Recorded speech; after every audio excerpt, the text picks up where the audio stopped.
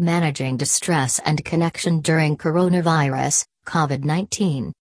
How do we retain social and emotional connectivity while remaining physically distant?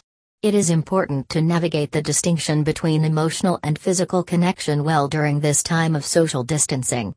Virtual space and virtual means of connection have become instrumental in managing personal and professional needs due to the current COVID-19 pandemic crisis.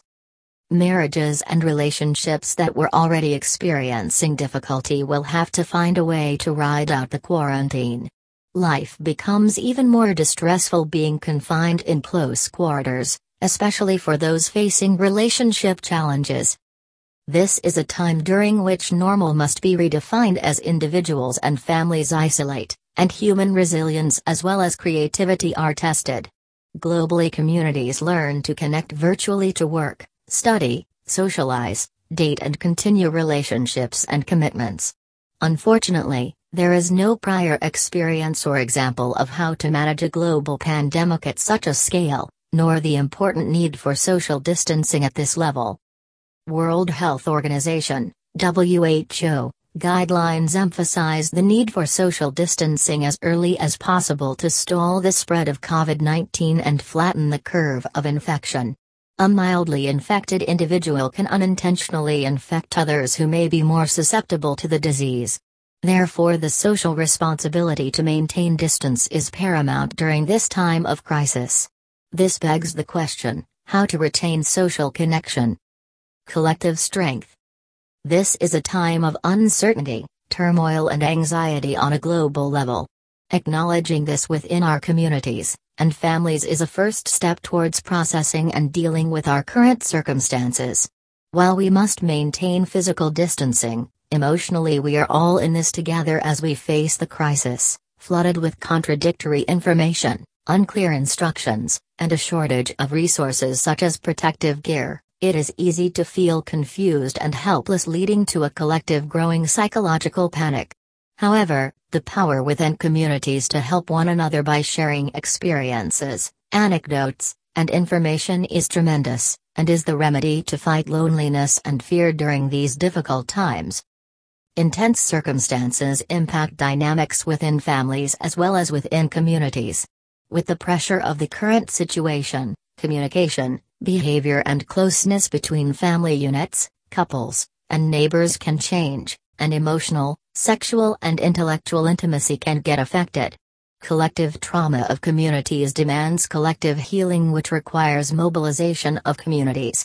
This relieves some pressures of individuals, partners and families to deal with the impact of the crisis alone.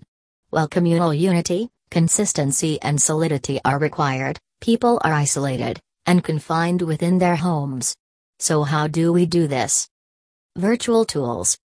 Social media, emails, phone calls, group chats, virtual get-togethers, virtual religious and community gatherings, are all sources that provide context and support. Connection in this manner for emotional and social support is essential to help us all get through this together and individually. Resilience is fueled by drawing from multiple sources and traditions. Stories of humanity and courage inspire our strength and motivation, and fight depression and isolation. Social connection within CDC guidelines. Connect with family and friends over a group chat, phone calls, conference calls and audio/video.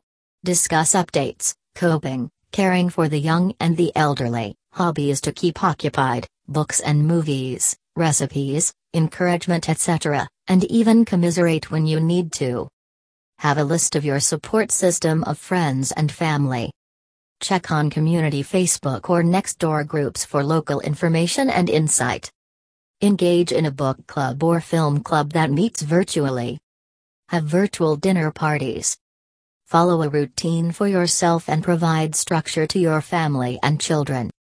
Volunteer virtually if you are able to. Check in with elderly neighbors if they need food or supplies and provide the help by dropping these outside their door, if you are in a position to do so.